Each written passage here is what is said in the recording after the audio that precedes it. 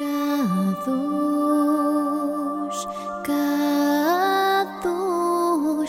Kadosh. Tierra de los Libres. En una ocasión me encontraba escuchando una entrevista que le estaban realizando al Dr. Ben Carson. Él dijo una frase que me impactó de gran manera y estremeció mi espíritu. La frase fue simple. Él dijo lo siguiente: nosotros no podemos ser una tierra de los libres si no somos casa de los valientes. De una forma inmediata, el Espíritu de Dios empezó a hablar a mi corazón. El Dr. Carson se estaba refiriendo a la postura y al fundamento de esta nación. Pero cuando yo escucho estas palabras, el Señor me lleva al libro de Daniel. Me imagino que todos en alguna ocasión hemos escuchado de Daniel. Algunos quizás lo conocen como autor, como profeta, por la interpretación de los sueños del rey Nabucodonosor, por el foso de los leones, por las visiones o por las profecías. Pero por medio de este escrito lo veremos de una manera que nos habla a nosotros en un nivel muy personal. Daniel, cuyo nombre en hebreo significa mi juez es Dios. La cultura judía es única conforme a su fe y sus costumbres. Es impresionante leer la historia de la sobrevivencia de ellos, pero todo esto tiene que ver por su postura en Dios. Ellos planifican sus vidas desde el momento del nacimiento y la dedicación de sus hijos. Y el nombre que se les es dado va entrelazado con el propósito, oficio o llamado divino. Ahora, con esta poca información, nos podemos dar una idea de la base del fundamento y la posición de Daniel. El pueblo de Israel fue llevado a Babilonia cautivos por el rey Nabucodonosor. Ahí Daniel, como un extranjero, tenía que adaptarse a unas leyes diferentes, a una cultura diferente, a unas costumbres diferentes, a modo de poder sobrevivir. Todo esto era totalmente lo opuesto a lo que él era y lo que él representaba. Fue un cambio drástico que cambiaría la vida de él y la de su pueblo. Tenemos que tomar en cuenta y analizar la posición de Daniel en este momento. Él perdió la libertad para ejercer su vida de la manera a la cual él estaba acostumbrado. Y la pregunta surge: ¿cómo es que Daniel pudo mantenerse limpio y no contaminarse del ambiente en el cual él estaba? La respuesta es la integridad. Y esta palabra es la que define a Daniel en su postura en Dios. Y este es el ejemplo a seguir para nosotros como creyentes en Cristo. La integridad corporal para todo creyente incluye cuerpo, alma y espíritu. Aunque Daniel se encontraba cautivo juntamente con su pueblo, nunca perdió su identidad en Dios.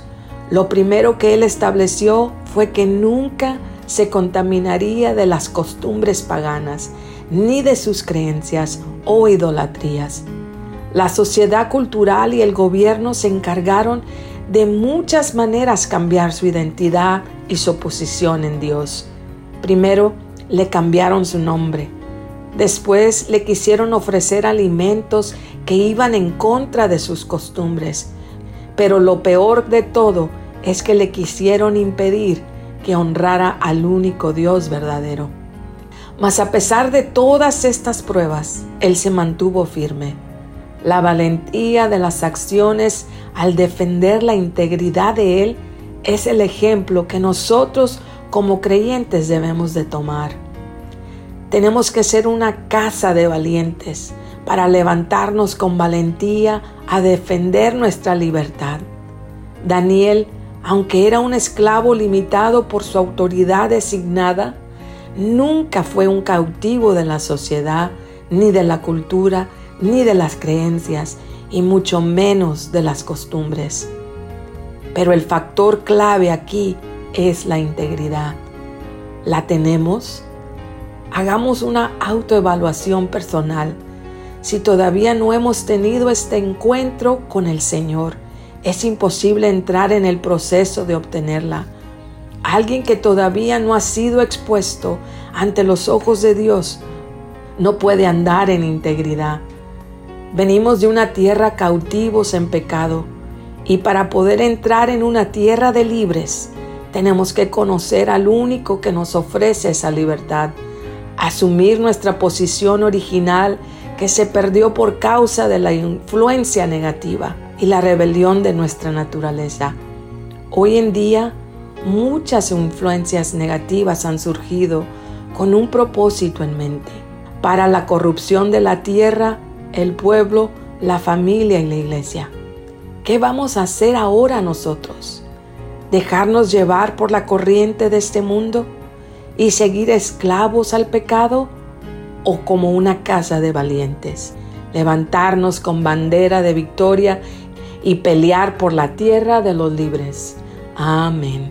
La base bíblica de este escrito se encuentra en el libro de Juan, capítulo 8, versículos 31 al 36, Primera de Corintios, capítulo 3, versículo 11, Deuteronomio, capítulo 6, versículos del 1 al 9, Jeremías, capítulo 25, versículos del 1 al 11, Salmos, capítulo 15, versículos del 1 al 2, Daniel, capítulo 1, versículos del 7 al 16 y capítulo 6, versículos del 1 al 28. Bendiciones.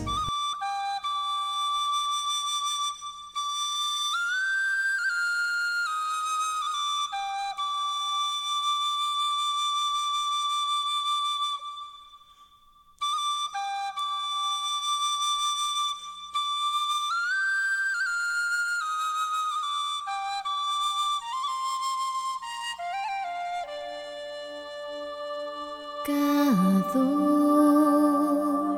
Kadosh, Kadosh.